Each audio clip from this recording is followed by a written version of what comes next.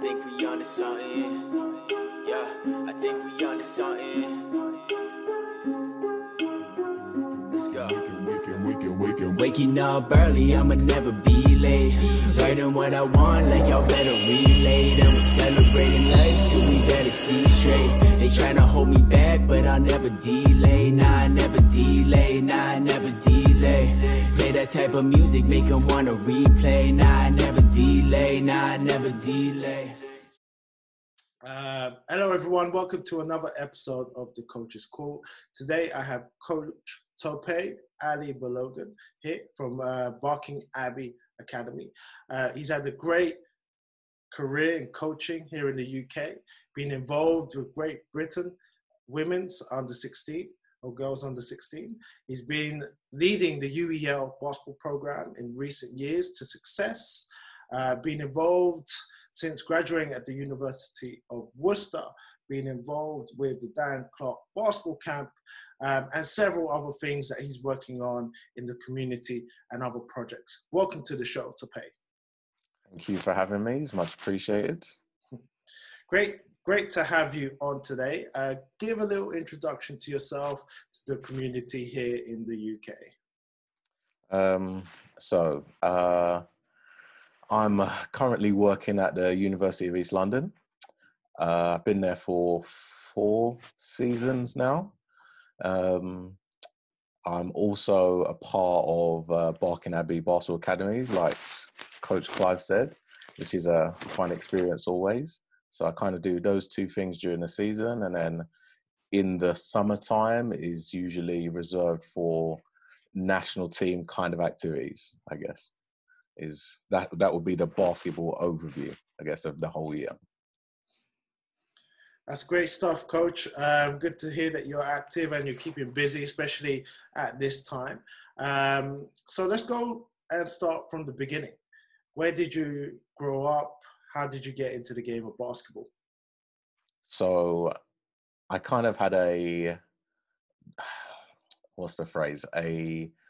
split living childhood is the way I'd describe it. So I was born in East London. So I was living in between like Stratford and Forest Gate and Plaistow for a little bit, but mostly in Forest Gate.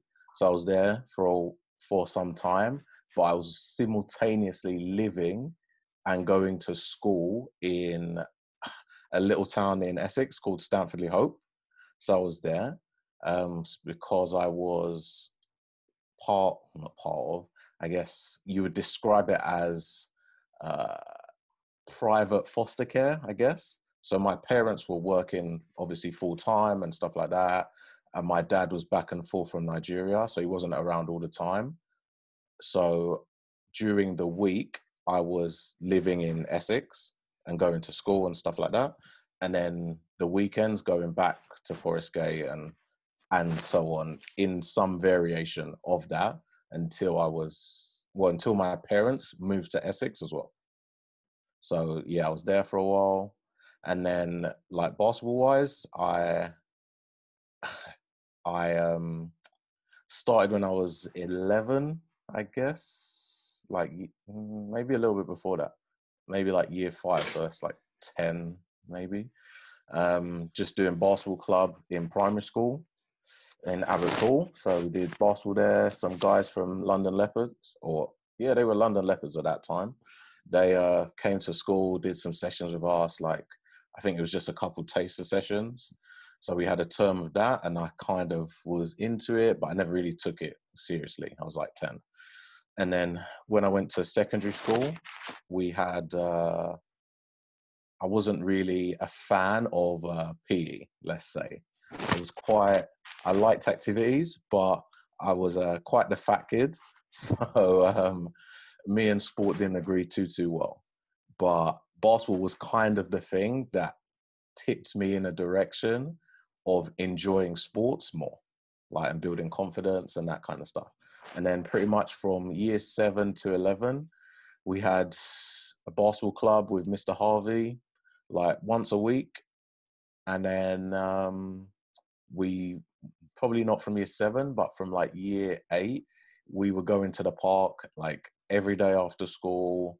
for like 2-3 hours or whatever, and then hanging out and that kind of stuff. And then that's when we started to get into, we should take it a bit more seriously, try and play National League, play for a club, that kind of thing. So in Essex, I bounced around not bounced around, but where we live, there's no basketball. Like, it doesn't really exist.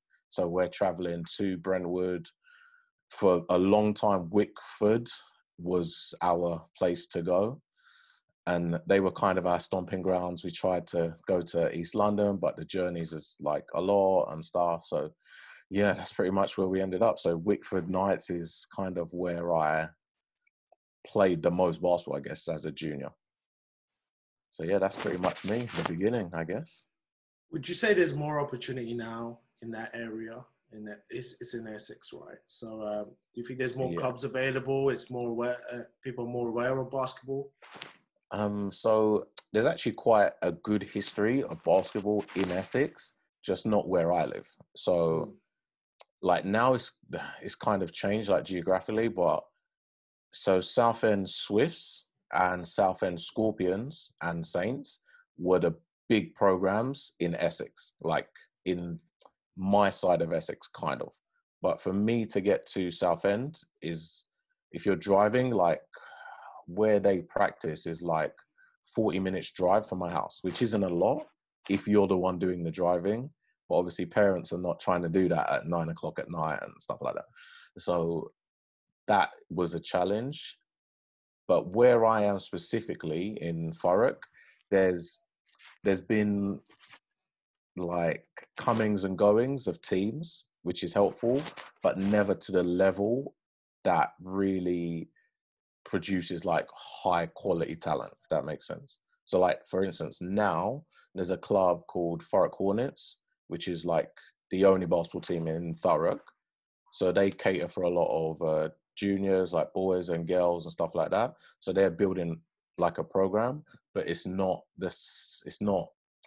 because it doesn't have as much of a storied history and there's challenges of being in this area. Like, it's not as big as some of the other clubs. Like Brentwood Fire is only like 35 minutes away from where I am, but you can't get the train there, you can't get the bus there, so it's a bit awkward as well. It's some of the problems in Essex is transportation. Like, you can only go certain places quickly, if that makes sense. But it's improving. Like, there's more options than when I was a kid, so it's good. It is good. I think you mentioned before about the London Leopards coming into your primary school. And this is probably going to be more of a coaching, say, leader of a program question to you. Don't you think that's so important that the clubs at the top give back to the local communities and the primary schools around? Because you can see that has an everlasting effect, isn't it? You always remember that. And it helps spread awareness about the sports. I know clubs are doing it already, but it should be one of the main priorities, one of the main actions that a club should be willing to do and take upon the community. What do you think? I think 100%. I'm with you. I think it's really important that you're trying to inspire the next generation after you. Like, whether you're a professional player or a junior, like, I think about, when you ask that question, I think about like when our kids, like during the season, they do the, what's it called? The borough read, like the, London Youth Games. Yes. So before they get to that point, the schools competition, they have to do the borough tournament of all the primary schools, basically. So there's like 100 and something kids in these 2 gyms in Barking, and like our kids referee a lot of those competitions. And some of my favorite memories from being at Barking is when at the end of the tournament, the kids are giving out the medals and that kind of stuff. And then they kind of get asked to deliver like not a motivational speech, but like just impart some words and some advice and that kind of stuff, because like the kids pay attention. Like the little kids, they really listen to someone that looks like a basketball player more than I could say to them. Like, they wouldn't listen to me, but like when it's coming from someone, they're like, wow. that's a real player. Obviously, we have kids that are like 7 feet tall and stuff like that, and like we have girls that are like 6'3", and for another female to see a girl that is 6'3", they're like, oh, she's comfortable in her skin, and oh, this is how you can be. This is what I can do. Like, I think it's really important. Like, and I know like Ken Crusaders do the same for like their area, like their kids referee and help organize and do some of the junior competitions. I think it's super important. Like, because in it, kids love players. Like, that's just a fact. Kids love players. So it's important for sure, 100%. I think the life skills and the practical skills they learn from that experience you mentioned, speaking in front of a crowd, trying to inspire the future generations. These are things that they can carry onto in their careers, rather than, yes, it's the basketball. Yes, they are trying to be the best they can be. They're training, but they need to learn these off-court skills because it's what makes them an athlete, isn't it? A total athlete. It's just everything, the whole package in a way.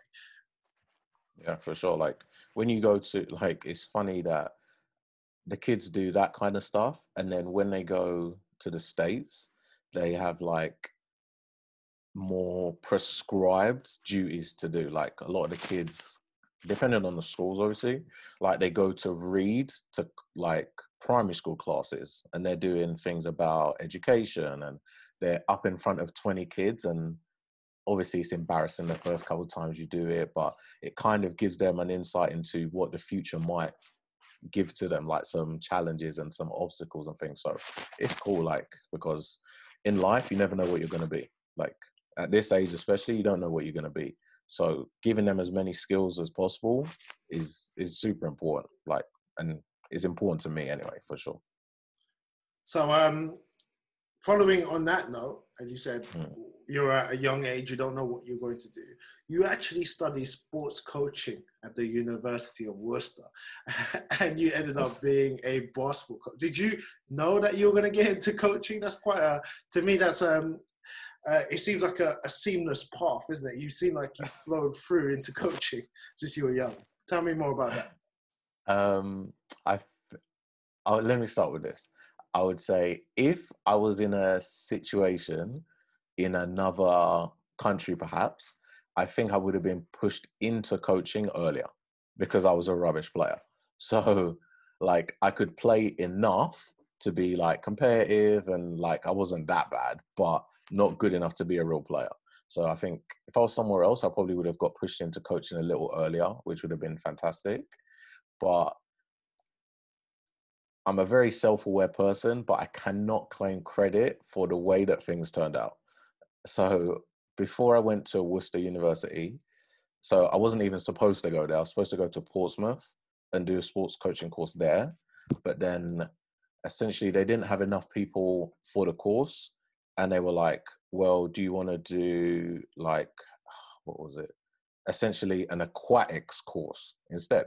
So like scuba diving and stuff like that. And I'm like, no, like that's not anything to do with what I applied for, but thanks anyway.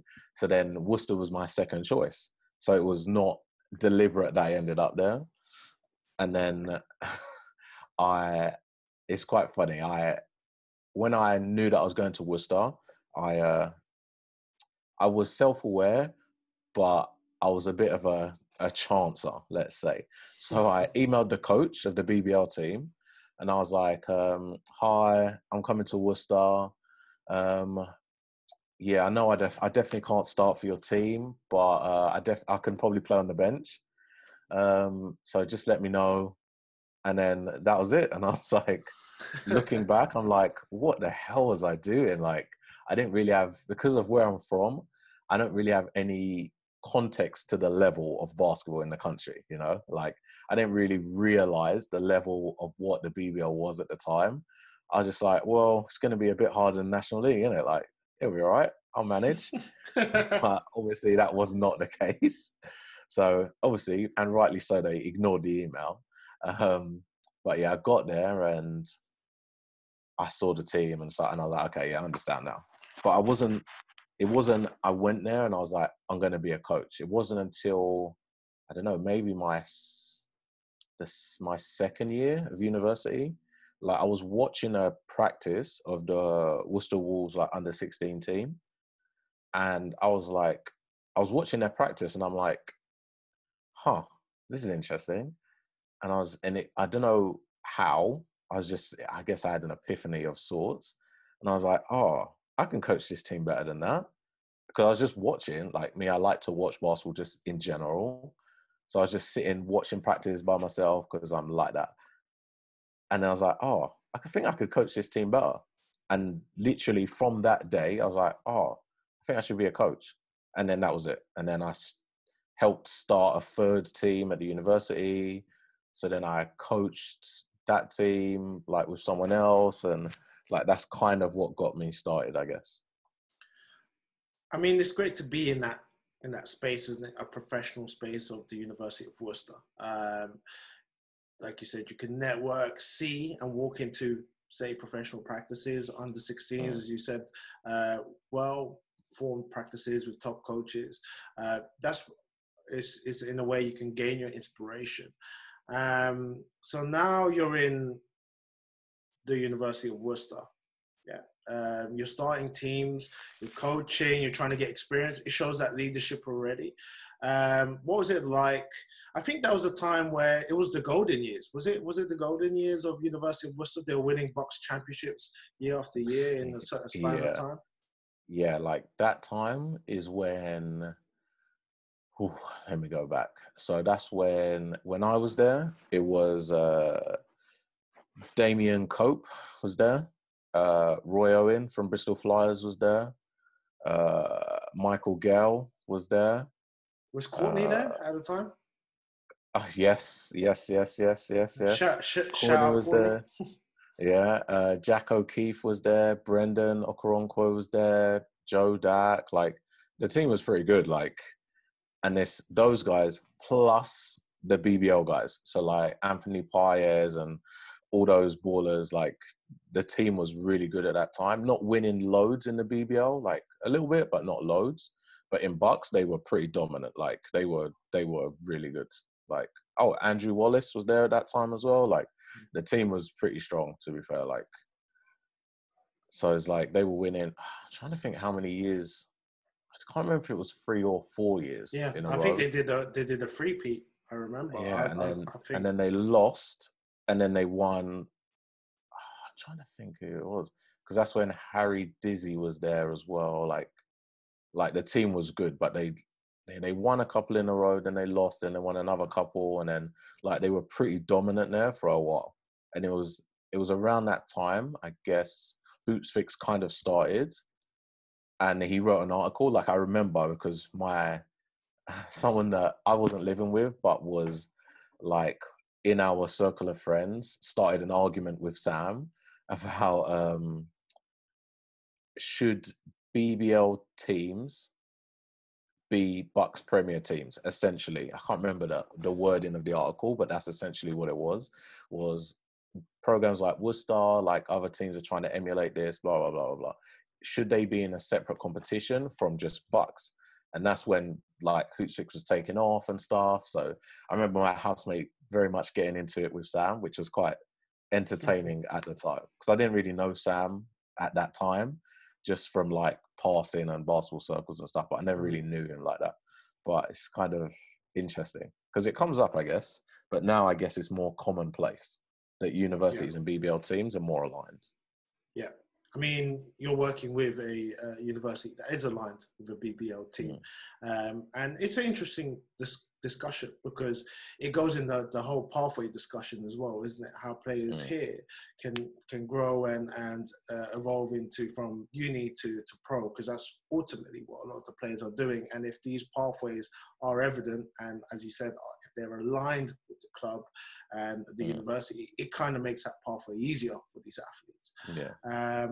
So being around the University of Worcester at this time, as I call it, a golden era in a way, you must have absorbed everything at that time, you know, coaches, players, top level athletes.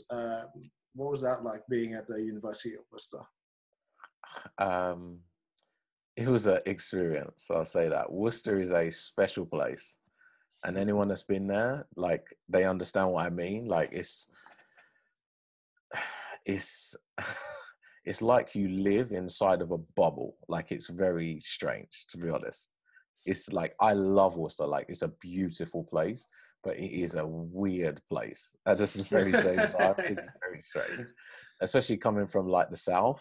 Going to Worcester is different, but I liked it a lot.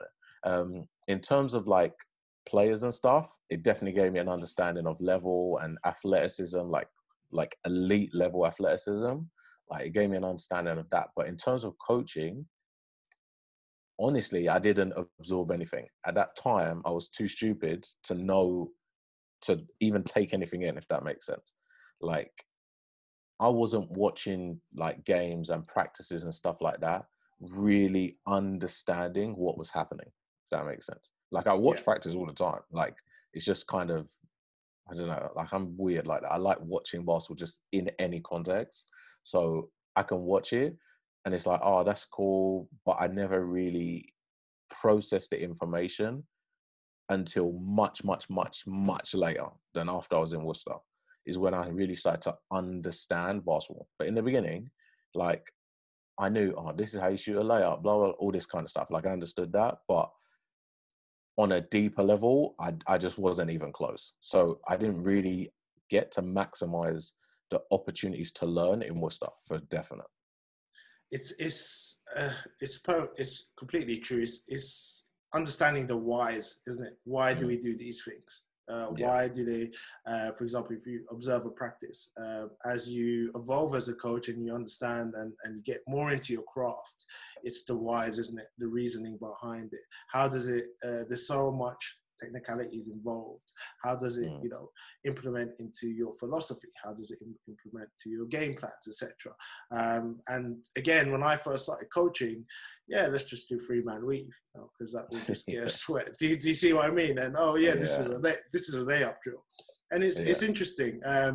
But now, in a way, you understand how the student is, because when you told me you wrote an email letter to the coach, you probably get several of those letters now in UEL, right? People coming in saying, it comes up sometimes, it does come up sometimes, So I have sympathy for those people, because I used to be there. So exactly.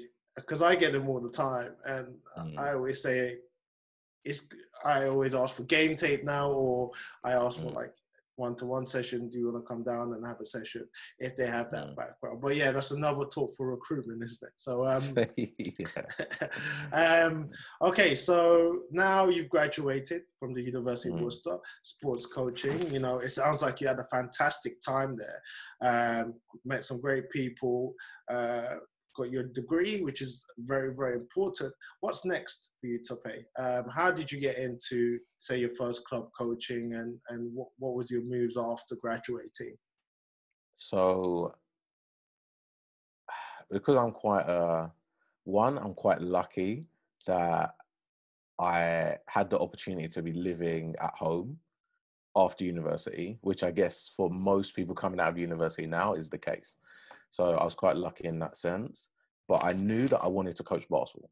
So when I finished university, I actually stayed in Worcester for another year to help with coaching and stuff like that. So I stayed in Worcester for another year. So I was working in like a club, Argos, what was it called at the time? JJB. I was working a bunch of different jobs. I was a cleaner. I did everything, just pay rent and just crack on with coaching, basically.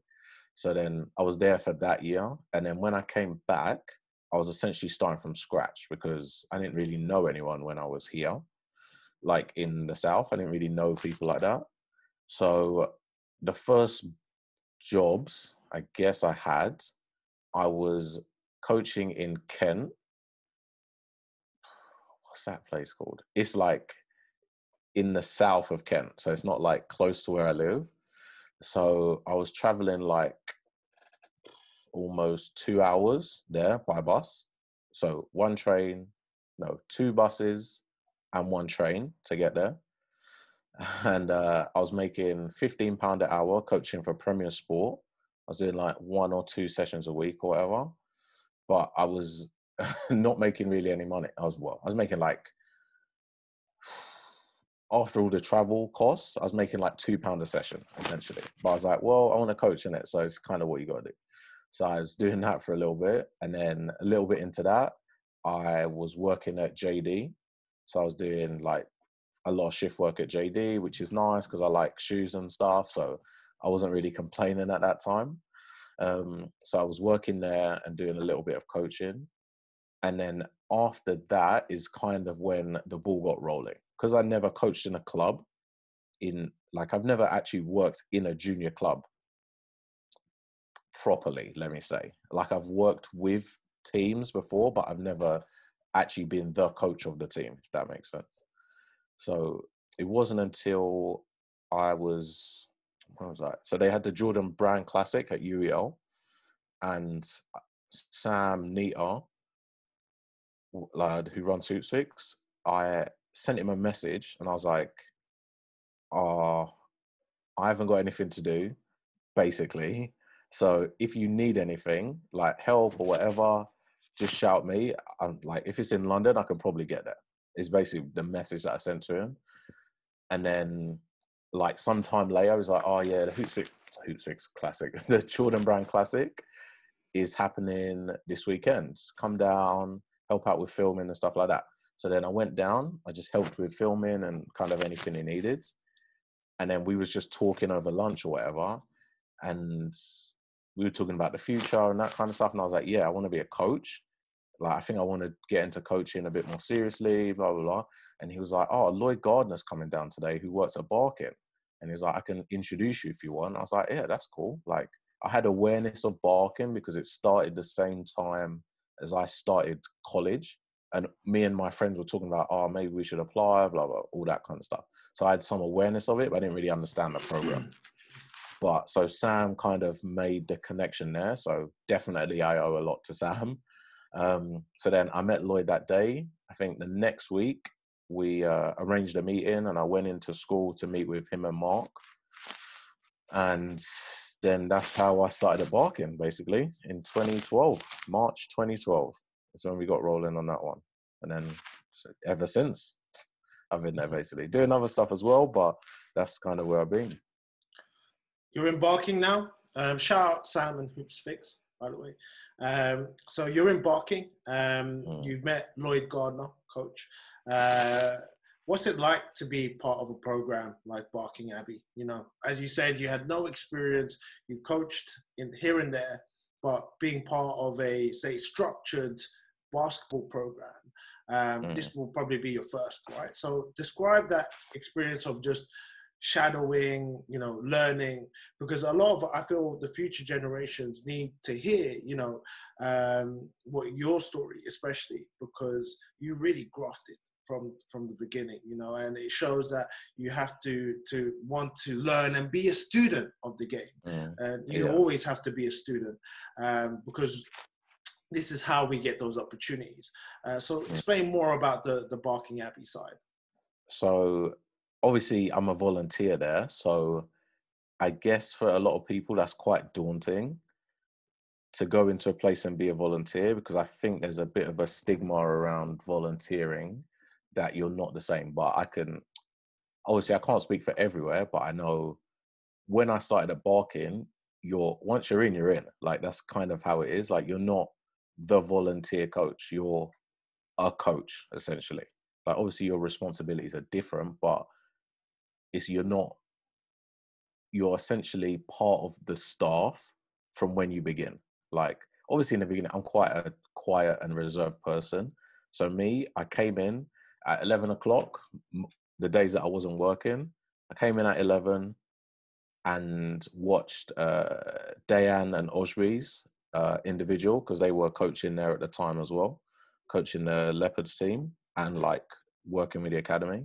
So I would watch their practices, and like Dayan was like, I don't know if he's coaching not this season, but like before he was coaching in the Euro Cup. Like since he left Barking, he's coaching in the Euro Cup. So obviously he's a well-regarded coach.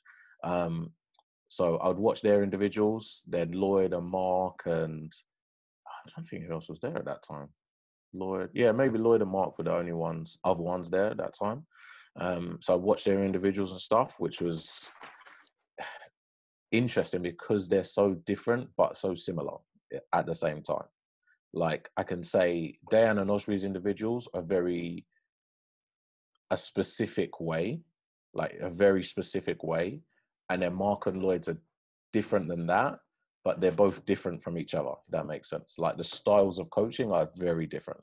Like, and I think a lot of the players from Barking will acknowledge how different Mark and Lloyd are, but they kind of get to the same goals a lot of the time, if that makes sense. So it's been an interesting 8 years now, I guess.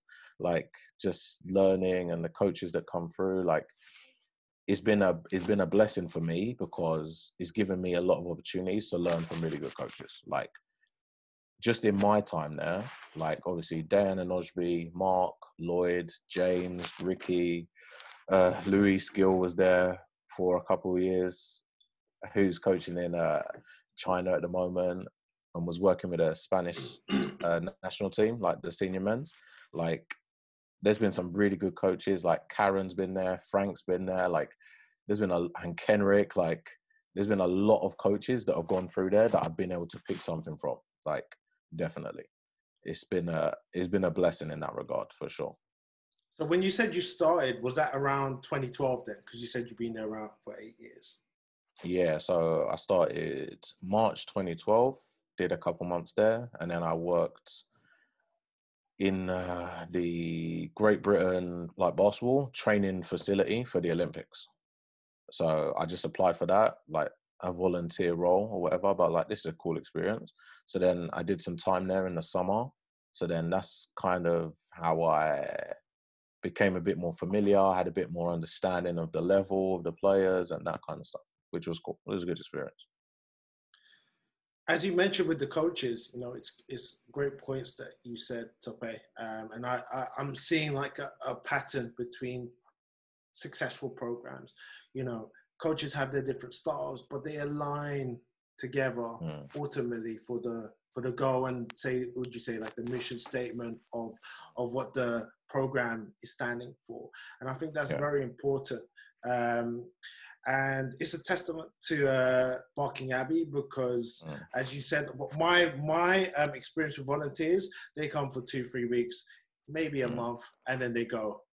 Just because, as you said, it's the finance factor, it's the time factor, but as you mentioned, some great coaches have come through the Barking Abbey program, which shows there is a community, there is in a way, between the coaches that they all learn off each other.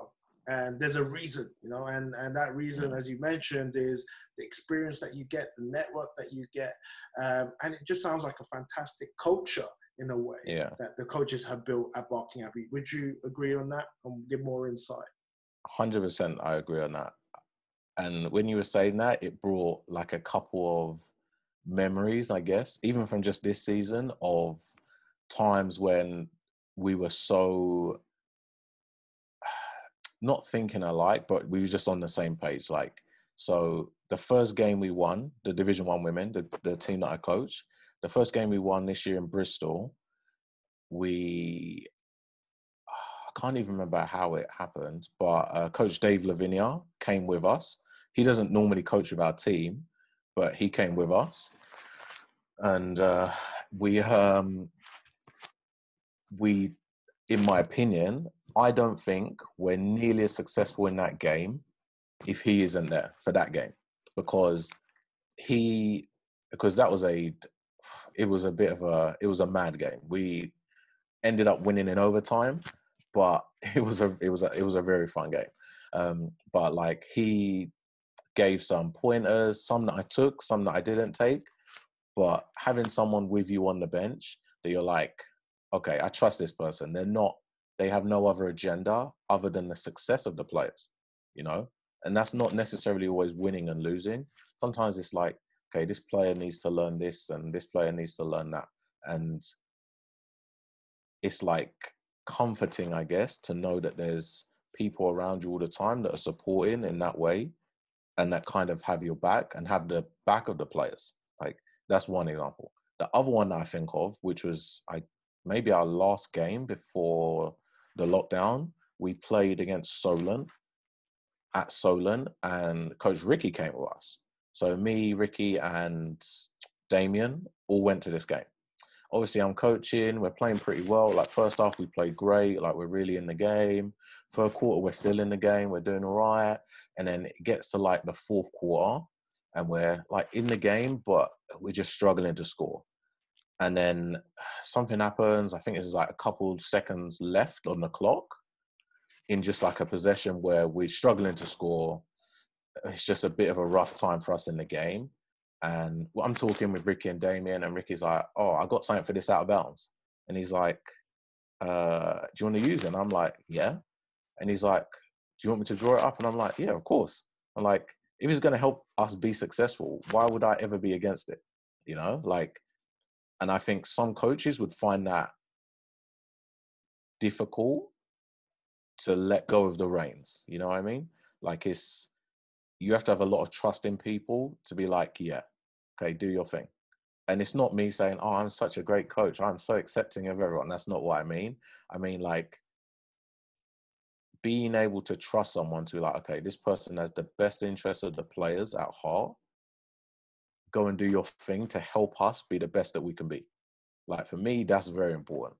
Like, I'm not saying that happens all the time, but there are times that it might happen. And I've seen James do exactly the same thing, where Rick, even it was actually Ricky that time as well. He's like, oh, I got this thing, and Ricky's drawing it up for them. You know, like, sometimes it's a blessing having so many good voices that are all rowing the boat in the same direction. You know, it's a blessing for the players and the coaches alike. And it goes some fantastic points, Tope. And it goes to me.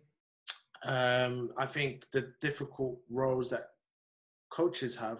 Everyone thinks a head coach is a difficult role, which it is, understandably. But I believe an assistant coach is just as difficult, because I was speaking to coaches even at the pro level, and they sometimes, as an assistant coach, you know, do you come in and, like you said, do you undermine the coach? Or do you come in and give your advice? How do you approach that? Do you just go there to kind of, you know, high five the players, support them? Or do you build that, like in Barking Abbey? I feel there is that trust, as you mentioned, and that relationship that's built over time, which allows the coaches to work collaboratively for the end goal. And that's the thing. I've spoken to some assistant coaches, and I just don't think they build that trust and their relationship with the other coaches, that they can say those opinions, and that they can trust, and which is why I really look up, in a way, to the Barking Abbey program. Because I remember, for example, Coach Lloyd got Coach of the Year, and the first thing he says is, I wouldn't be able to do it with my assistant coaches such as yourself, Tope. I think, I can't remember if that was the National League Coach of the Year or it was I believe it was. But again, it's a collective effort, and I think that's what some people don't realize. You know, they only see, like you said, the head coach, they see the person in charge. But those little stories, as you mentioned, to me, they're the game changers, you know, because we, as a head coach, you only see it through your eyes. It's always great and kind of like a fresh breath of fresh air to get a clean perspective, which is great. So now you're Barking Abbey. Tell us more about the opportunities that you had in Barking Abbey, the different teams that you've coached, kind of any exciting memories. So you've been involved at one point with the WBBL program at BA London Lions, I believe. Talk more about the opportunities that you've had with the program. So obviously this is year 8 now. So the first 2 years, I guess, I wasn't with any teams because I was working at JD at the weekends. So I wasn't with any teams. I was just in practices and stuff like that and around on Wednesdays. So in the beginning, that's what I was doing. So I wasn't really with any teams. And then after that, the first team I was with,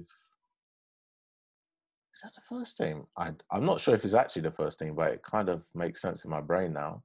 So the first team I ended up going with, I guess, was Lloyd's team to Yeah, when we was in Division 1. Is that right? Huh. Yeah, I've never really thought about it. Like, I don't really think about that in that way. It's been so Yeah. long and a lot has happened. So Yeah. Like, that's actually, like, it sounds right, though. The timeline in my mind, it kind of makes sense because 14, 16 is Josh Steele and them lot. So, yeah, I guess that was the first team that I was really, really with all the time was Lloyd's team in Division 1 men. So that year we had Josh, Quasi, Calvin, Dwayne, Carolus. The year we won Division 1 men. Is that the first year? Nah, I think I've missed a year. But maybe that was the first year I was with a team. But I was with them and we were doing okay. Obviously, we ended up winning the playoffs, so that was a good experience. And then I was with Lloyd again for Division 3. Yeah, that's right. So then I was with Division 3 men at that time, and I think we lost quite a few games that season. So not an amazing season by any stretch, but I learned a lot, to be honest, in that season with Sam Wilson and Joe Cummins and those guys and Zeffy and that. And then after that, I was with Mark. I'm trying to think how many years I was with the boys. So I think after that, maybe since then, I've been a lot with the girls, I think. So then after that, when the girls were playing in Division 1, I was a bit more involved with them then. Like sitting on the bench for games and being involved in practice and that kind of stuff. So, and then the first year of WBBL, I was with them then as well. Like Savannah's year, Savannah, Abigail Johnson, those kind of kids. And then we entered Division 1 women with Karen was the head coach. So I was her assistant as well. So then I did that for 2 years, I guess. We were in Division 1 with Karen as the head coach. And then the last 2 years, I've been the head coach of the Division 1 women's team. I think that's a lot of years. So I'm not even sure if that's 8, but it sounds about kind of right. So I've worked with the boys, the girls, under all the head coaches, apart from James. But I've worked with James because in our first year, so the year we won Division 1, James came in like halfway into the season from Denmark and joined me and Lloyd. So then we all ended up finishing the season as a trio of coaches, I guess. So yeah, I got to coach a lot of different teams, work with a lot of different players, which was cool. But like, so in terms of opportunities, for me, they're all opportunities. Like, they're fantastic. Like, it unlocked a lot of things for me in the sense of thinking basketball. But then obviously, Dan Clark is Mark's son. So obviously then we built some sorts of relationships. So then I ended up going to his camp. So that's cool. We got to go to Madrid a couple years and obviously working with Luis and things. So that's fantastic. Like, that's a lot of great opportunities. And then, I don't know, maybe from there is when I started to get more, outgoing, let's say. So I worked at Dan's camp because I kind of just asked, can I work at the camp? That's just kind of how it went. So I just asked him, I was like, can you work at the camp? So I ended up working at that camp, which was wicked. Like, the years that we did DCB was really good. And then I went to Kieran Achara's camp in Scotland, the first year they did it, which then unlocked a whole bunch of other doors for me, which was fantastic. But that was I literally just messaged Kieran. I was like, do you need any coaches? I'll get there. Don't worry about that. I'll get there. Can you find me somewhere to stay? That's really all I really need to know. And he was like, yeah, we'll figure something out. So then I ended up going to that camp. And then to be honest, that's kind of how I do everything, is I just email someone and say, can I come? And I don't really worry about the expenses and the money side of things. I'm just like, if I really want to go, I'm going to figure out a way to get it done. Like, that's kind of how I am. So yeah, it's opened a lot of doors for me, for sure. I mean, building up that loyalty, building that time and effort with Barking Abbey, it just doesn't happen overnight, isn't it? So these people, the leaders of the camps definitely recognize that. And it's all about building your name in a way, building your respect among the community, among the network, that these opportunities do open up. And it's fantastic. You've been involved in professional players basketball camps, being involved with one of the best programs in the UK, in Barking Abbey. So speak more about the WBBL. I was interested, what was it like being an assistant coach in the WBBL? Did it feel different from like coaching at D1 or any other levels that you have? I think it's different.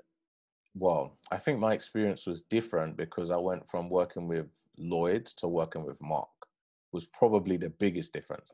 Not in like the level of Division 1 women / WBBL is obviously different because it's different genders, but the level is not wildly different, if you understand what I mean.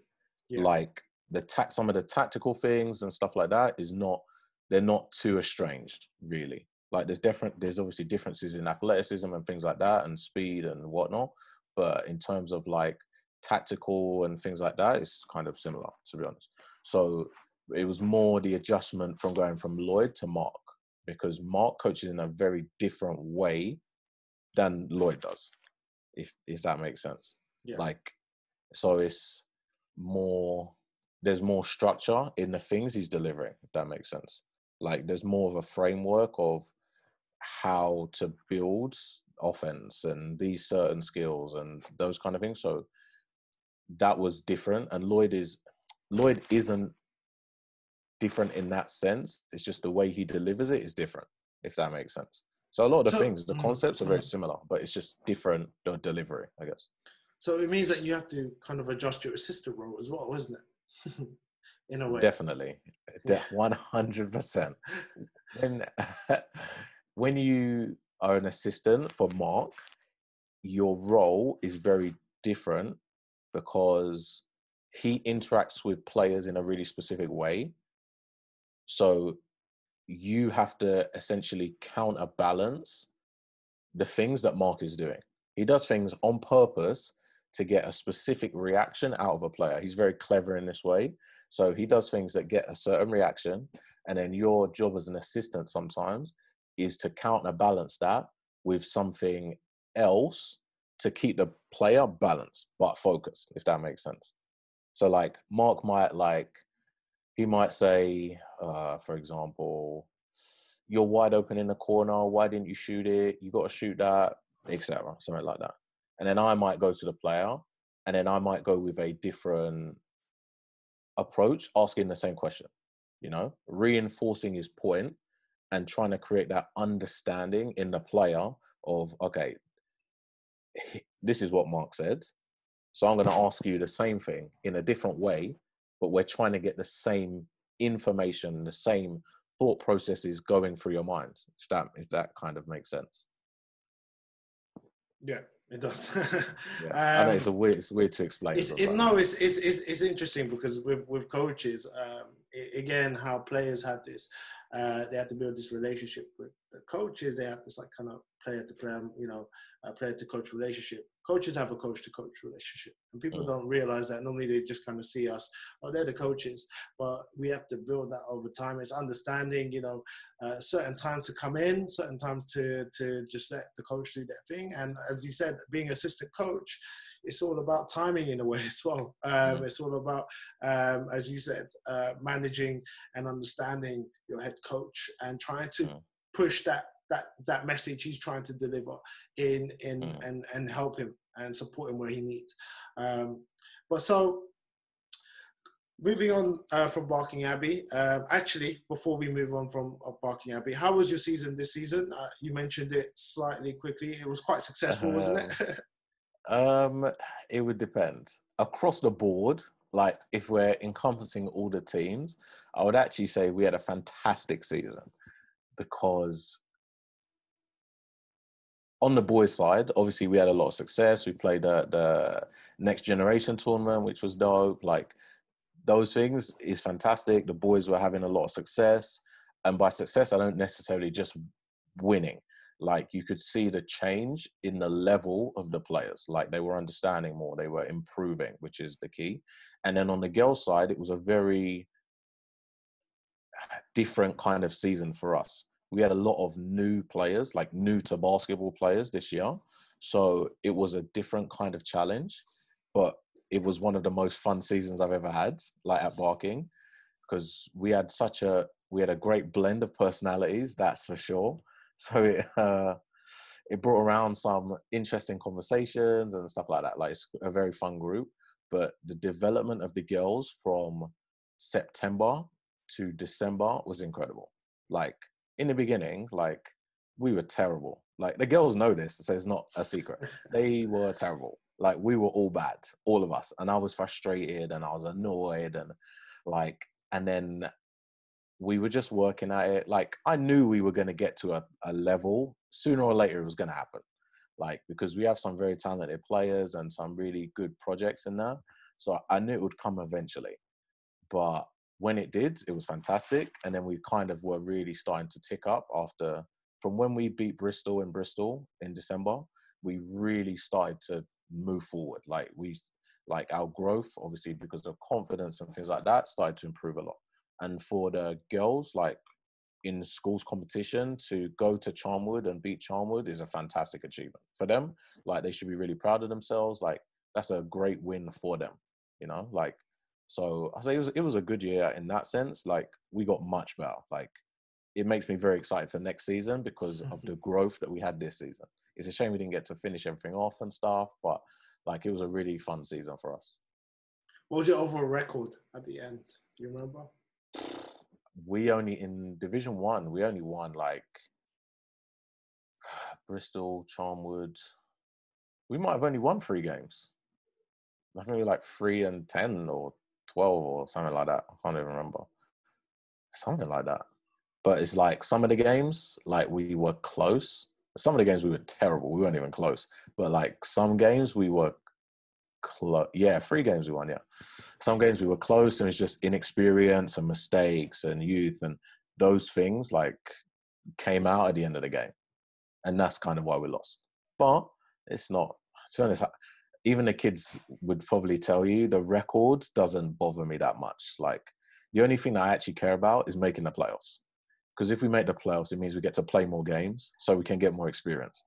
That's the only reason I like to finish in the playoffs. Like otherwise, I'm like, as long as we're playing at a good level, I don't mind. Like win, loss, whatever. As long as we're learning things from every game, I'm okay. I'm good. That's a great perspective to see the game because a lot of people just see the win-loss record.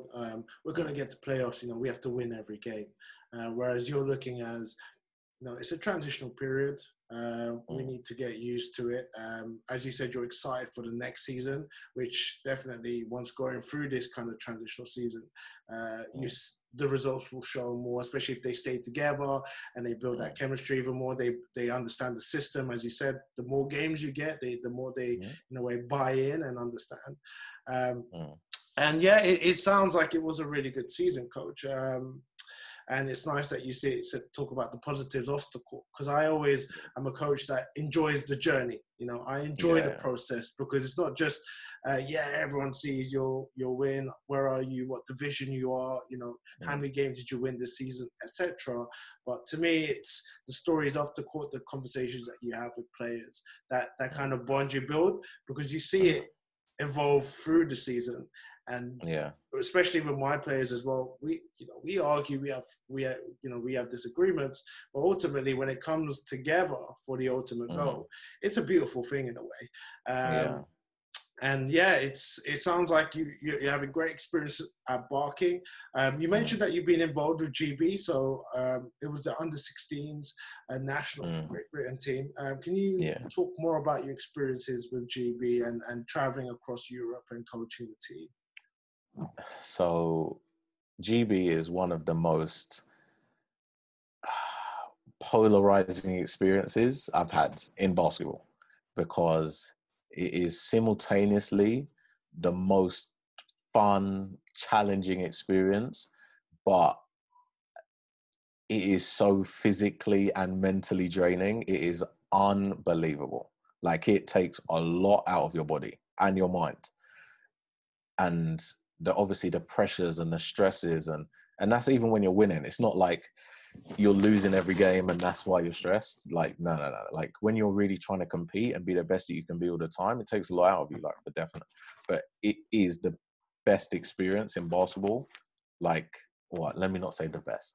It's really, really up there with the best experiences I've had in basketball. Like, for sure. Like, it's a spectacular experience. Like, obviously both years I was with Coach Kenrick. The first year was me, Adney, and Kenrick were like the coaching staff.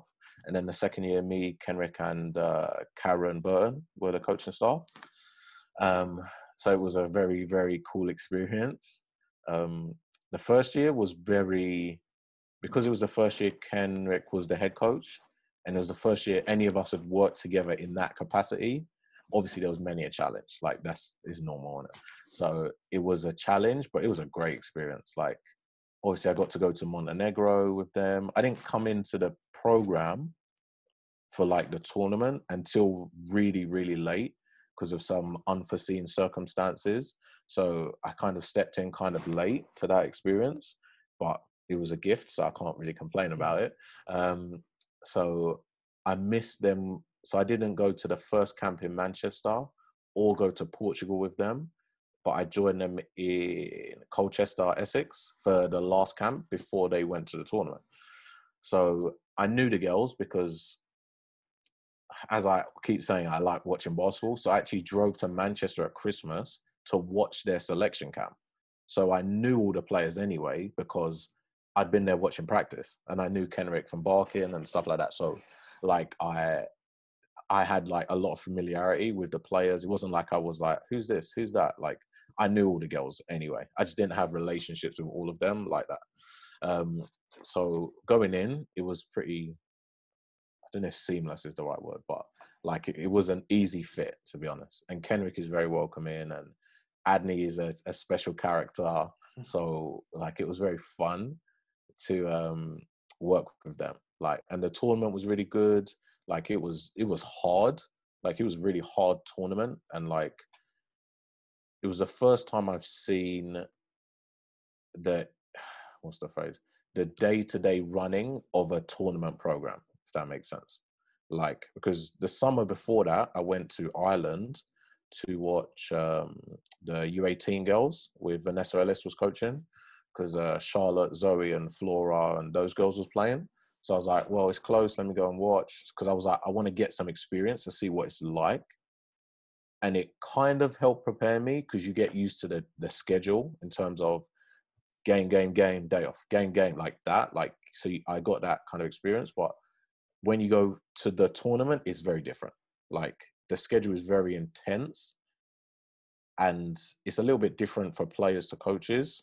But as a coach, you're pretty much working all the time.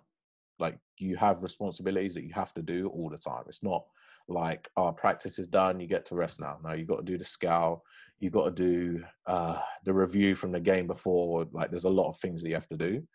So it is busy. Like, and you're just thinking all the time. Like, and I guess I was in more of a PA kind of position. So I guess because I didn't really have a lot of experience, my efficiency in time wasn't very good. So in the first year, me and Adney worked quite a lot together, working on the scout and the review that we delivered to the players the next day. So Adney's sleeping habits are very strange. So Adney just doesn't sleep, basically. So he'd be like, right, I'm going to watch this game, and then I'm going to come to you with like the clips that we're going to need to pull. And then that gives you time to work on the review, so you can cut the game and do all the other stuff that I need to do. So we kind of split the roles like that. But because Andy doesn't sleep, he'll be like, right, I'm just going to call you when I'm coming, like on the hotel phone. And it's like 3 a.m, and I've been asleep for like 30 minutes or something. And he's like, are you up? And I'm like, yeah, let's go. And that's just kind of what it is every day. So it's like you sleep and stuff, but obviously we have breakfast at whatever time you're told, not told, but you organize to have breakfast, but it's very dependent on the game schedule and practice and stuff. So it's like we might we might do video the night before, like me and Adney, and then we have breakfast at like 7:30, and then we might have practice at like 9 that we have to be there. So, and then before we go to practice, we have to do the video.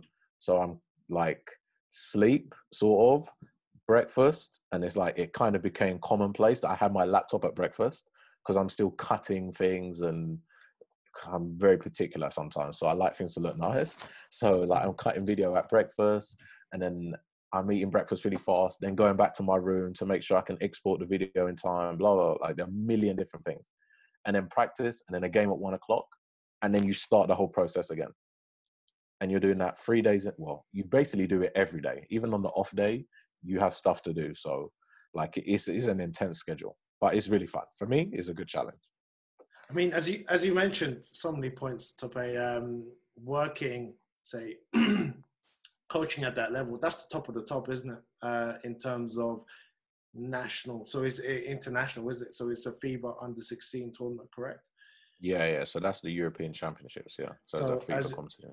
As you said, looking at the structure of how the day-to-day goes, that is the top of the top for that age group. So it's as you said, intense because it's over, say, a 3 to 5 day period, isn't it? And you're constantly working non-stop. I can imagine the fatigue that you get, as much as players get tired, of course, because they're physically competing on court. Coaches, we need our rest. We need our brains to be at the best as well. And that's the difficult challenge as a coach. And I think, again, it's great to get the insights of how these tournaments work and how the coaching works behind it. As you said, the stories of coaches not sleeping, I feel like I'm similar. My sleeping habits are awful. And then I'm similar in a way that I'm a perfectionist. Of course, you want to cut the clips. The players may not even notice these little things, how precise you've cut them, how much effort goes into it, but they're very appreciative. But it's the craft that you do your things. And again, you mentioned the point of going up to Manchester, making sure that you're prepared. Because players prepare themselves, they stretch, they eat well. Coaches prepare as well, doing scouting reports, watching game tape, seeing talent. So how's it like working? So you went up to Manchester. How's it like working with would you say, the top talents of Great Britain? How were they receptive to you? Do you build that relationship with them? It's a short space of time. Do you still keep in contact with them? So I guess there's a couple different parts to that.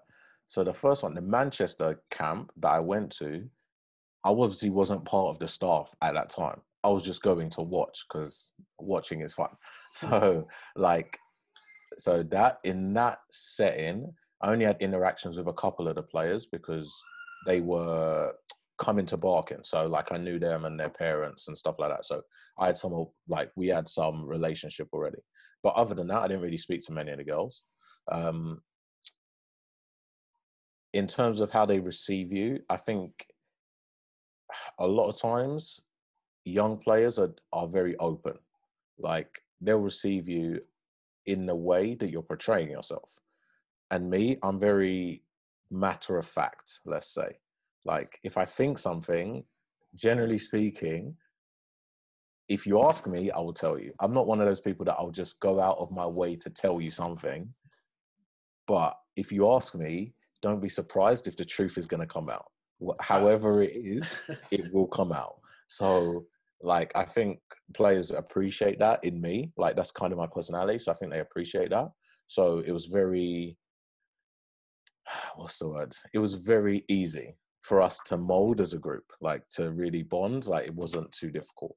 In terms of working with that talent level, I've been, obviously being at Barking, I've been really lucky that we've had Savannah Armani, Abigail, Shanice Norton, Teresa De Silva, all these kids from 13, 14 years old. So I'm used to working with talented players in that age group, if that makes sense. Not that I was their coach and they're the reason and that they're good and whatever. No. But I've worked with those players in a way that I'm okay, I understand some of the things they might be going through. obviously it's a different context because it's Europeans, but like I have some awareness of, okay, this is what really good level talent looks like. And in the national team, that's what they will look like, essentially. So in that regard, it was quite easy for me to adjust, I suppose. In terms of relationships, like, I don't think there's a player that I don't have some form of relationship with on the national team. Like, or not even just the national team, really. Like, if we've worked together in any capacity ever, you kind of are just in my family immediately. Like, there's some national team players that I speak to every day, for example. Like, we speak a lot because that's just how our relationship is. And there's some other players that I speak to every 2 or 3 months, you know? Like, there's one girl that's in Spain that we don't speak like every day or anything, but we have like a very good relationship.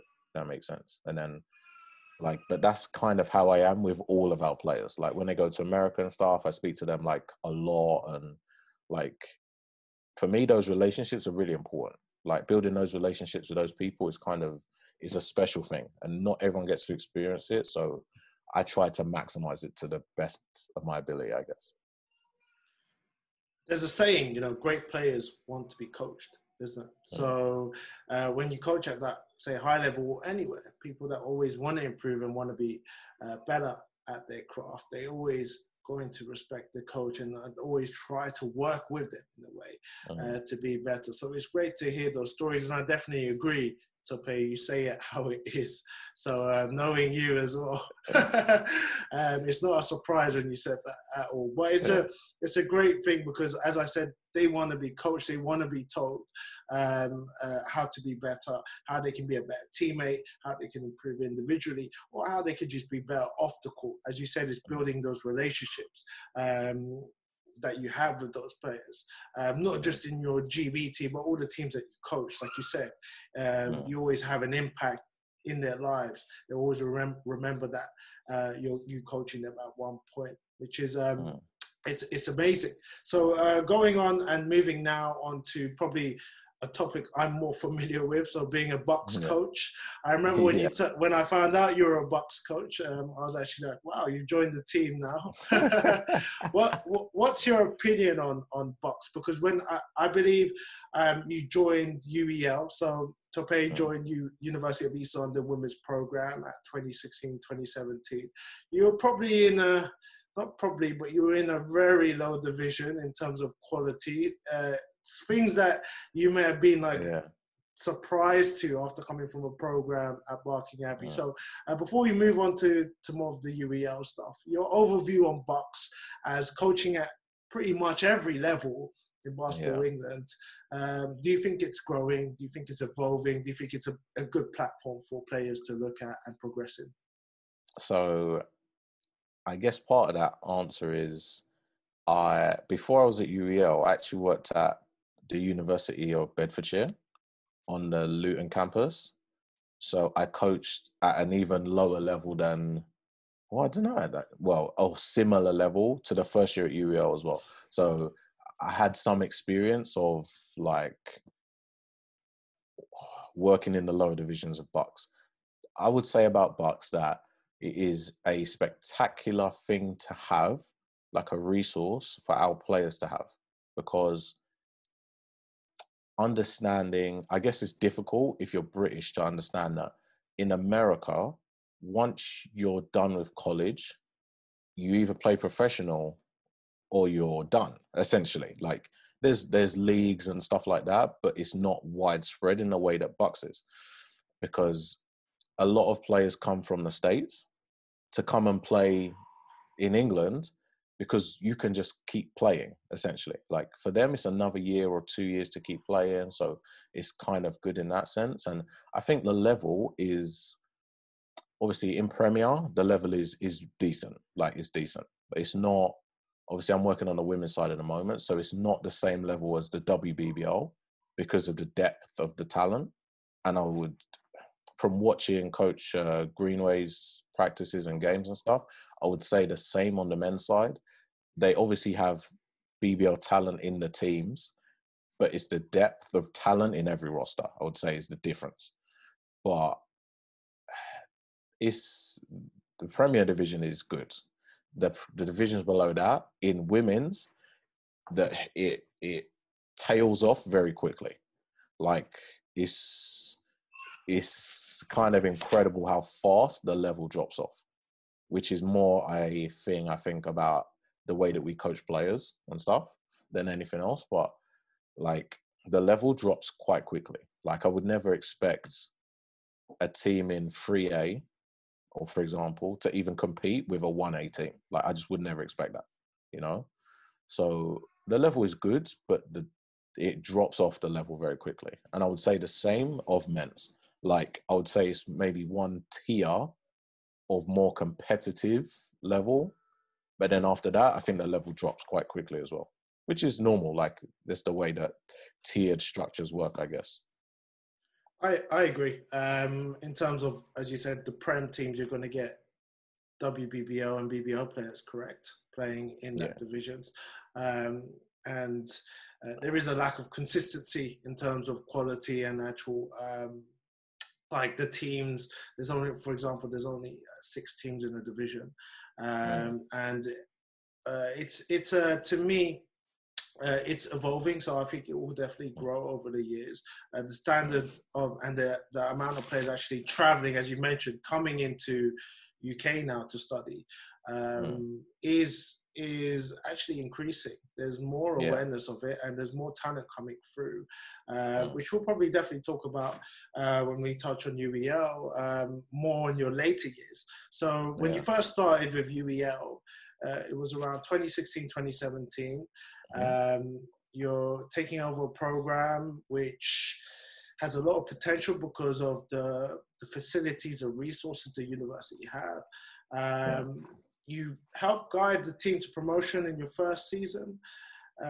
Again, probably looking more at the player management side rather than the actual coaching and the X and O's.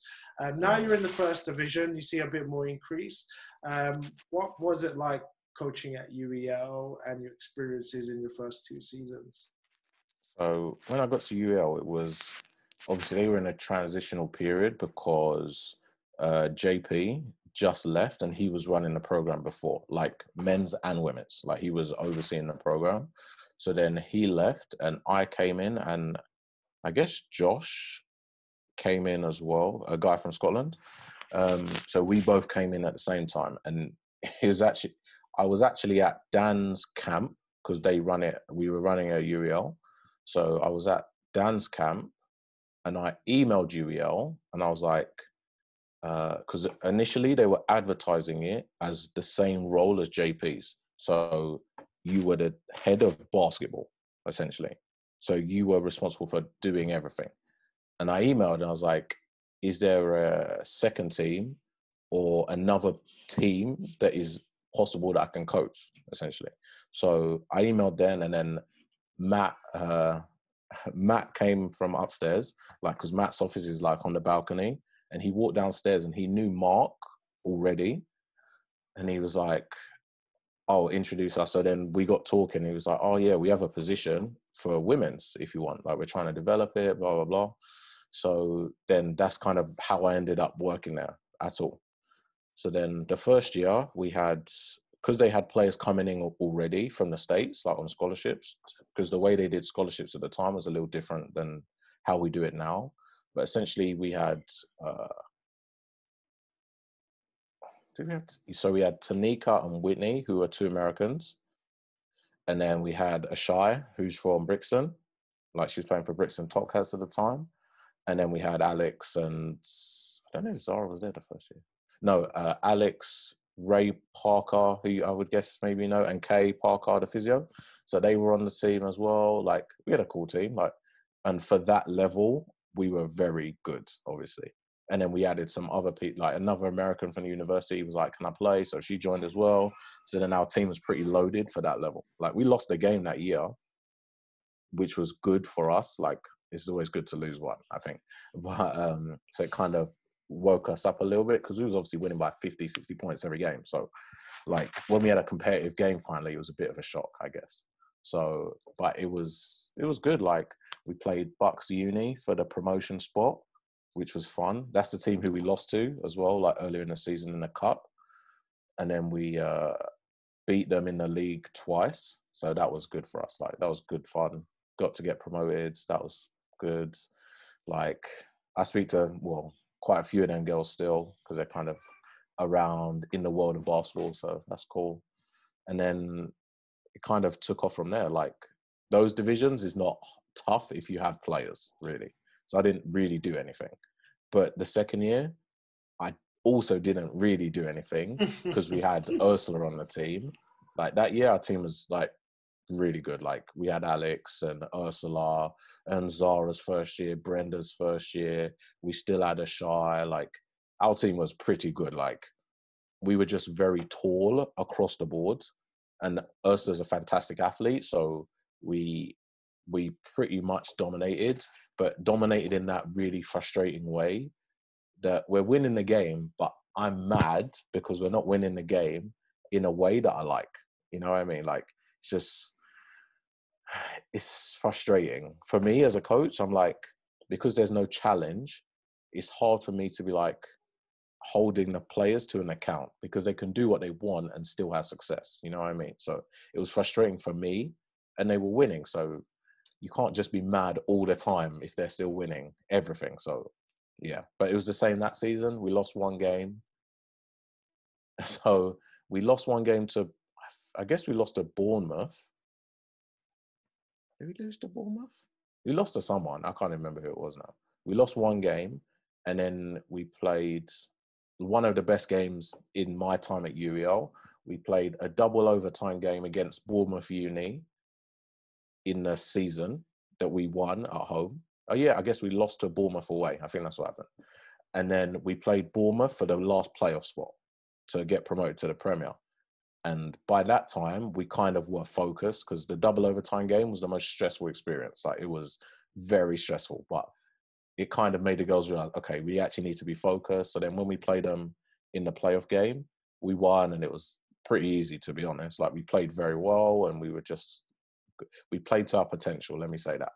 It was cool. And then after that, we've been in the Premier, chilling with Lavinia and Zara and a lot of the girls from the first year we got promoted. So it's been good. It's been good. And University of Bournemouth actually have been pulling quite a bit of money into their efforts as well. They've got a few athletes on scholars, American athletes coming in.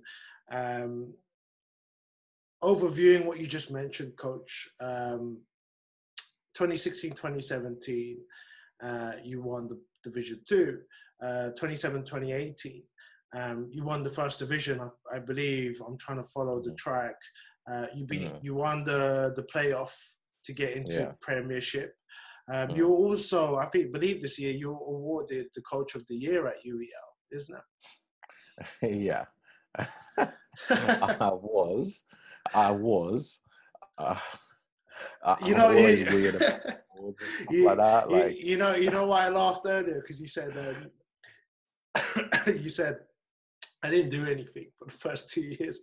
Knowing you're just so humble. But I can imagine you getting awarded the Coach of the Year.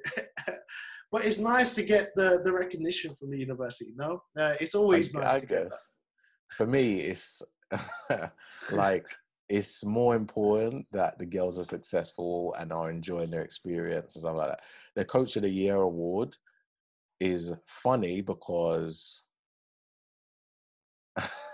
I almost didn't go to the awards. Like, I was going to say, did you turn up to the award? I was like, and the girls know, I like things like that is just not for me. Like, I don't like, obviously I didn't know I was going to win it, but like, awards in general, that if it was just for the team, I'd be like, all right, I can make the exception. And I had a feeling they would win it as a team because we got promoted back-to-back years and we went to the Prem for the first time ever and stuff like that. So, like, I had a feeling we had a good shot of winning it. But the Coach of the Year one, I was a bit like, I didn't do anything. So I'm like, yeah, I subbed people in and out and stuff like that, but I didn't actually do anything. Like, the players are very good, so we should win. So, like, it's weird for me to accept an award like that, I guess. Yeah, I was actually mentioned if you were going, did you actually turn up? So I'm glad you did. Yeah. I'm glad you're getting the recognition because at the end of the day, there is a leader at the top, coach, and then you're the one leading these girls into games every week, leading practice sessions. Again, the results speak for itself. 2 Bucks championship in 2 years, getting the girls to Prem. I know we touched on Prem and the quality of it, but what was it like for UEL to step into the Premiership division? How have you been doing since then? Have you managed to get like the first place and second places that you're looking for in winning records? Or just describe a bit more about being in Prem? Because I always believe once you're in Prem, that's the most important thing. Especially if you want to build a program, win or lose. To me, you just need to be able to play with what I call like the big boys and play with the universities, because your players will improve, the experience will improve, and the caliber of like you said, the oppositions are much better. You're playing against pro people. So what's it like to be in that? Because UBL women's have never been at Prem at that time, isn't it? Yeah, they've never played in a Prem now. So the first year was, to be honest, for me, it wasn't like a big adjustment. It was more exciting because it's like we're actually playing real games. So for me, I'm like, okay, finally, we're on track. We lost the first, what did we lose? The first 3 games. We played Cardiff the first game and we got smoked. They destroyed us. They just dismantled us. Like, our girls weren't really ready. There's a lot of different reasons for why we weren't ready, but at the end of the day, we didn't compete hard enough. So that kind of was a spanner in the works. But it's all right. It's the first year and whatever. So we lost to them. We lost to Essex. And we lost to... there's one other team. Or did we beat Hearts? I think we ended up with 3 losses somehow. I can't remember who we lost to, but... is it Hertfordshire? Maybe it was Hertfordshire, yeah. Maybe it was Hertfordshire we lost to. So we lost to those 3 teams. And then by the end of the season, we beat everyone apart. No, we beat Essex in the end, I think. Yeah, so we beat Essex at home, which put us joint second with Cardiff. But Cardiff obviously beat us by more the first time. So we ended up finishing third. And then the same thing happened this season. We actually beat Essex the first game. We lost to Cardiff again, which is so annoying, at home. So we lost to Cardiff again. And then we ended up in a tying with them again in points for second place, but they beat us in the first game. So then we lost again and ended up third. So we've had like good seasons, but we need to beat Cardiff at some point. Would be great. Like, we played really well away at Cardiff. Like, we played really good. And obviously it's difficult because we had a lot of roster turnover. So it was different and we were adjusting a lot, but we played really well in Cardiff. So I wasn't really stressed about it. But like, we had a rocky season this season. Like, it was a bit up and down. We were very inconsistent and stuff, but like, it was good fun. It was good fun. Talking, because I always talk with my players, and you've seen the growth from UEL from where it first started, right, with the women's team. I remember, because my team's got a few promotions over the years, I remember speaking to one of my players, and I said, are you happy to be playing at higher divisions? And he must have told me, he must have just said, and I always remember this, he's like, Coach, look where we are now. We were playing at, I believe, City Sport at the time. So I always say, when you start at the bottom, you know, as you grow into the Bucks divisions, you start going to different arenas and different places, isn't it? So like you said, you're going to Cardiff, you're traveling more with your team, you're going to Hearts, and you're mentioning teams and universities which are pretty much sports universities, isn't it? And the quality level is going to improve. The facilities that you play in, I remember playing in Division 3 and we're just like, whoa, you know, they can't even rent out a court for 2 hours. You know, it's not even their facilities. So speak about that transition of going into Prem, you know, spending more time with your team because you're on the road a lot in a way because you're playing cup games. Was that beneficial to you as a coach because you're spending more time with them? I know you spend time with them on the court training as well, but off court as well, that must have been quite good. I guess my situation is different than most because a lot of the girls play WBBL or Division 1, with me, we're together like 7 days a week, every week.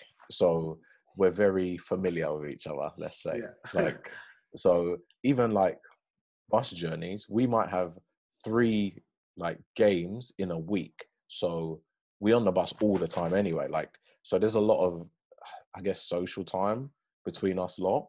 And there's like, because I like to walk around and stuff, I end up talking to players here, there, and everywhere anyway. So like, we're together all the time. So we're pretty close in that sense, I guess. Like in terms of facilities and stuff, it's definitely like some of the gyms we were playing in the first years, I was like, oh my good Lord. Like I remember like a Shy that was playing with us at the time. Obviously she's like used to it and stuff, but she's still like, she's like a more mature player. So she was like, I don't know how much I can play on this floor. It's like the conditions are really important for them kinds of players. Like, you know, when you're younger, like if all our team was like 20 something, like early 20 somethings, then they're going to complain, but they can do it. They can play. But like when you're playing on that concrete floor and you're approaching 30 years old, like it can become problematic, you know? So it's like you notice the difference very quickly. And in England, we don't have a lot of facilities that have really good floors. Like we have more than before, but not loads, and that have like good space around the court and stuff like that. So like it was noticeable when we were going up through the ranks that the level of the courts most of the time was improving, I guess. And people don't really see that side of it because the aesthetics in a way, you know, the way the court, the feel, especially these players that come from NCAA programs, you know. I've been asked a question because I've coached some players that come from America. You know, what's it like introducing your court to these athletes that come that probably played in front of thousands of people? You know, they get training facilities, game facilities. And I told them, I can't really answer that question for you because I can only give what we have in terms of a program. But it is important to the athletes, I believe. And it is important because it makes a difference. And it gives more attraction to your program too as well, because you're playing in Prem, you know, you play at UEL Sportsdock, Olympic Venue Training Center.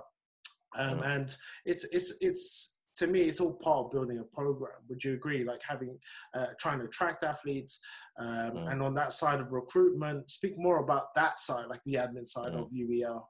How do you find that side? Because that's probably what you're not used to at, say, Barking, because they have a structure of people that do that already, correct? And then with UEL, you kind of had to build your own brand in a way. Like there is more, what's the phrase? I guess I'm in the phase that Mark and Lloyd were in the first couple of years at Barking, where you're trying to build an identity and a program and that kind of stuff. So, you're right in that sense for sure. In terms of what you were saying, like recruitment-wise, I'm very transparent. So like when I'm speaking to recruits and stuff like that, I'm like, the gyms that we're going to be playing in are not 5-star. There's going to be some all right ones, like us and Hearts and Essex and Cardiff are like obviously really good, like because a lot of those are newer facilities, so we're okay. But then there's other games that we'll play that will be in like smaller than any high school gym that you've ever played in, like at home. And they're like, really? And I'm like, yeah. So don't be surprised if that's the case. But then I try to explain that that's a good reflection of the league in the sense that not the facilities match the team, but that's kind of how the league is structured. You might have 4 really good teams, and then the bottom 2 teams are not very good. And the facilities might be exactly the same. You might have 4 really good facilities and 2 facilities are bad, you know? And it's like just explaining that and the level and the difference in competition level and those kind of things is like important, I guess, for them. Because obviously they're coming from a different structure of education is important, but sports are very important, you know? And the ones that are transitioning from that into masters, for me personally, I'm like, you're transitioning into a different phase of your life and career. You know, like at this point, maybe you're not going to play professionally, but you're going to have opportunities playing the WBBL and get a master's degree. So we have to make sure that your master's is properly taken care of. Like, we can't make mistakes in that area, because that is the rest of your life. Basketball's not going to be the rest of your life, you know. So like, masters is a lot of things that I use to help persuade players, I guess, if that makes sense. That's a great way of looking at it, Coach, because it's always about the student athlete, isn't it? You hear it all the time, but a master's degree in America is invaluable. It's rare. It's expensive to do a master's degree over there anyway, which is why a lot of the athletes come here, want to continue playing, as you mentioned. And then you, again, building that connections and that the partnerships with the clubs that you have, which allows them to kind of compete as well at the National League level, as you mentioned, right? Which is enticing in a way, because they're in a way having a big risk, taking a big risk to come to London, because probably more student loans, especially the ones from America, being away from family, etc., just to kind of pursue it. It's great that, to me, this is what makes Bucks potentially a strong platform, and it can build even more, because there is an opportunity for these athletes to grow and have places to either, like you said, play in the WBBL, even play pro in Europe as well, if they, with the right people and the right support behind them, and if they're talented enough, they can get to that level. So I think it's great what UEL are doing, and what you're doing with them. What's kind of your plans in the future? Where do you see the program leading, and what's kind of your visions behind UEL now that you're at the top? So I'll just touch on something you said there as well, because it's quite interesting. Like, I think now more than ever, like, from a UEL perspective, we have girls going from UEL to play professionally in Europe, which is obviously really good. Fantastic. Like Tanika, who was with us before, and Ursula, who had a career before she came to UEL, but then went to play in Spain afterwards. So that's good. Like, it's great for them. And I really would say Loughborough are leading the way in that. Like, they're producing a lot of, maybe producing is the wrong word. They are helping to guide a lot of their players on a journey that allows them to arrive at a professional level by the end, is the way that I'll put it. So I would say they're the even though they're my competition, I guess, but it doesn't matter, it's the truth. And they're leading the way in that regard, for sure. Like, I really, like, they are essentially the model of how to build a university program in every sport, because obviously Loughborough is Loughborough, innit? So, like, they're doing a lot, and I shout out Mark Jarram, like, a lot, because he's done a lot for that program. Him, Joe Pinchin, like, those guys have done a lot to build that program to a point where they're producing that level of talent with the right level of exposure. So let me say that, because I had to get that out, because it's important, I think, In terms of the future with UEL, we got to win. We got to win something, like, yeah, we need to get better, blah, blah, all that good stuff. That's lovely. But at some point, finishing third is not going to cut it. Like, we need to win something, like, because this year, like, it was kind of a tale of two teams. Like, we had a lot of the same core group last year and this year in the playoffs. Last year, we went to Durham and we were horrific. Like, I ain't never seen a performance as weak as that, to be honest. Like, we had a couple, 1-2 players played really well, and some others were not ready for that moment, like, and I've spoken to them about it and stuff. But this year, when we went to Edinburgh, was a much different experience. Like, we lost, but we played great. Like, we played very well. Like, we had some periods where our weaknesses showed and we lost the game and whatever, but like, we had such a great performance. It's encouraging for me, because it means we're moving forwards, and it's important that we move forwards again next year, and we don't just make it to that round of the playoffs and then lose again, like, in the same way, because we win the first round and then the second round we've lost both years. So it's important we push to get to the final next year, and if we get to the final, we might as well win it. So for me, that's the next step forward, I guess. I mean, it's all about progress, Coach, isn't it? As you mentioned, you've had the years of being in Prem. You know that you can battle it out with the teams there. You know, you're finishing third mid-table. You're not in the spot to get relegated or go back to Division 1. So definitely I can see the way it evolves. It naturally will be fighting for the title and getting that playoff spot as well, isn't it? And progressing through the playoffs, which is great targets to set, especially for a university such as UEL, who is a top university in London. Also mentioning the Loughborough program is, you know, what they do all round, even with the men's program as well. As you can see, all of them, a lot of the players that have alumni is coming from there, playing BBL, playing in Europe. Not just that, the coaches actually that started at Loughborough, I've actually coached against a few that are running their own programs elsewhere now. So it's kind of very, very similar to how Abbey have, you know, the coaches that start there and then they find their own and actually take their knowledge and take the experiences and pass that on. And I think that that's going to evolve and grow the community and the basketball talent. Would you agree? In just coaching and playing as well, it's getting better, the quality. Yeah, no, definitely. Like, I think Bucks has kind of become a breeding ground for better levels of coaching. I think, like, especially in the Premier divisions, like, I think it gives coaches a lot of good extra reps. Whereas in National League, you're once a week. Bucks gives you the opportunity to coach 2 games a week.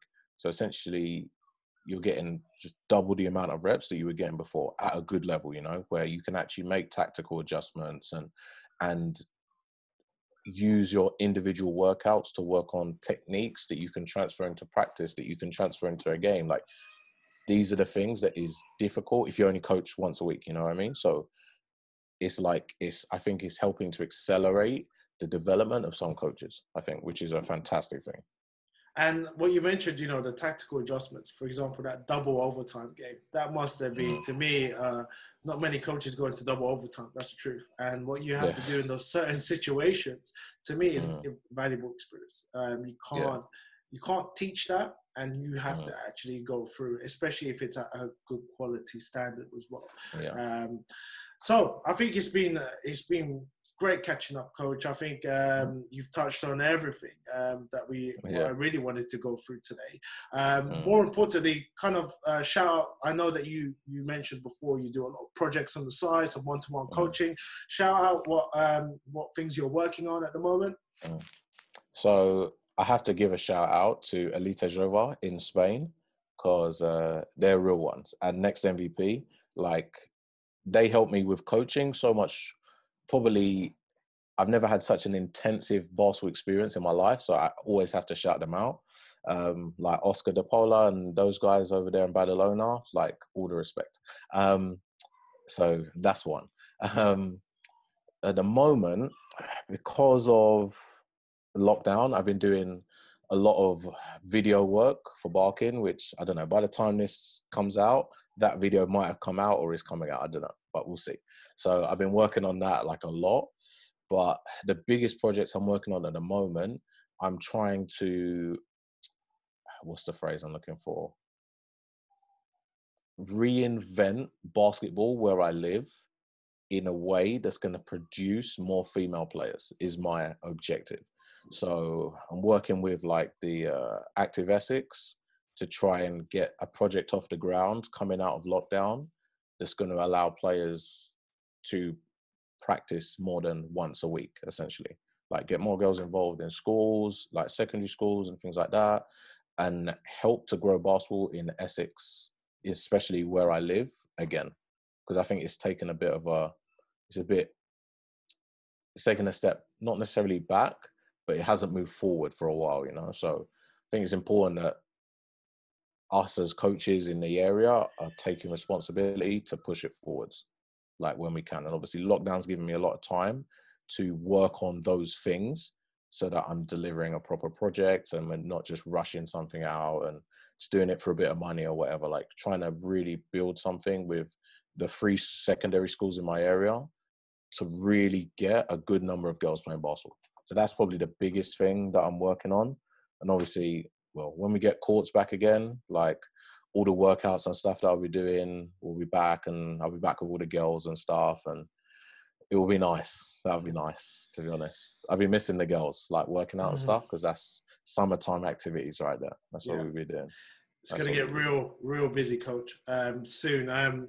It's just before we go, just touch on what you mentioned. You know, great initiatives that you mentioned in your, you know, what you just said now. It goes back to our original points in the beginning of the podcast. You know, involving the upcoming generation, involving the communities, the schools around you. Where can we find out more? When would it be live? That initiative that you mentioned, is it already ongoing, or is it going to be? So it's not live at the moment, because it's impossible to book anywhere at the moment. So really, that's one of the biggest stumbling blocks that we have at the moment is what facility can we get, and when can we get it from, and can we operate in the way that I want the project to operate? Like, it's kind of the logistical issues we're having at the moment. But like, the whole program, if everything is very successful, would begin in September, like the start of the school year. But obviously, in terms of doing the workouts and stuff where I live, as soon as the hall is open, we're going to be in there, basically. Because a lot of the girls have obviously been asking me and stuff. And so, like, I'm trying to facilitate a facility as soon as humanly possible. It seems like they're opening up a bit more, but in my area, it seems like no one's replying to emails at the moment. So I got to figure that one out still. But yeah, like, hopefully by September, I'm hoping everything is off the ground, like, and we're starting to roll in the right direction. That's what I'm hoping. It sounds good, Coach. I think everyone has the itch to get back into the game, but you know, it's all about, as you mentioned, the right protocols, following the right regulations, isn't it, and making sure that everything's in place. And it's all about timing as well. But Coach, again, thank you for coming on today. It's been so insightful. You know, you've worked with top programs in the UK, worked with GB. It's great to actually share those knowledge, those stories that you have, building a university program from scratch as well to where it is now. It's truly inspiring. Yeah, definitely. I'll be following your journey for next season and your upcoming projects, and we'll catch up soon, Coach. Yeah. Is there any last thoughts that you want to say? You good?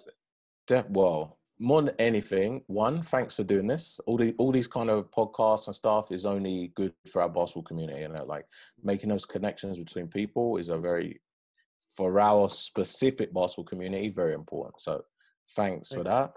Obviously, I have to shout out all the coaches and stuff like that I've worked with.